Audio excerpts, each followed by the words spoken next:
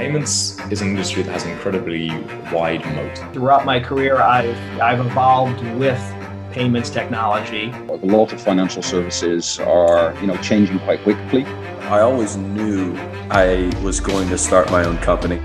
Welcome to In Check with FinTech.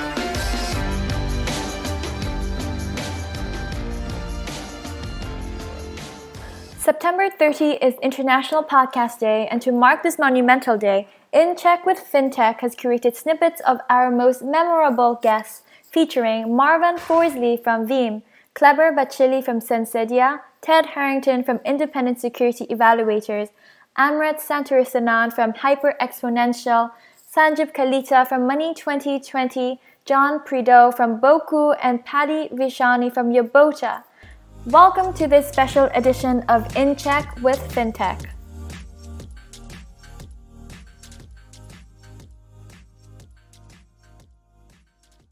One of the things about tech companies is the ability to take complexity and hide it away from the customer. And so the customer, it seems all simple and to the point and easy, but behind the scene, there's a lot of complexity. And you have to make quite a strong distinction between enterprise and consumer.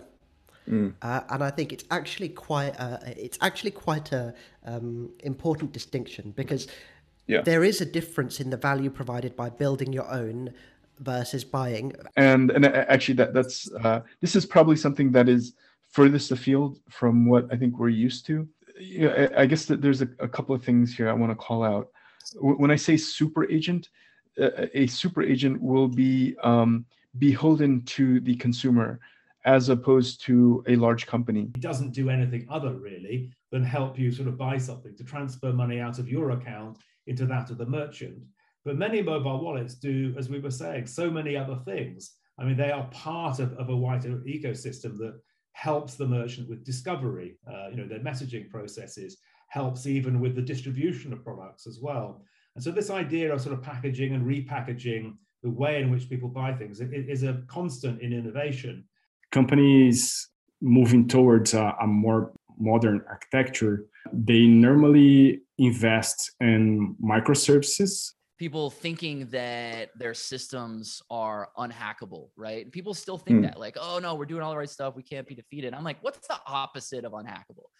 And so that's where the title came from. And the whole thrust of the book is to identify the misconceptions that hold organizations back and replace them with what they should do instead. And so there's tons and tons of examples. I mean, every chapter addresses one area of a common misconceptions. And so it's kind of like, how did they innovate in this market?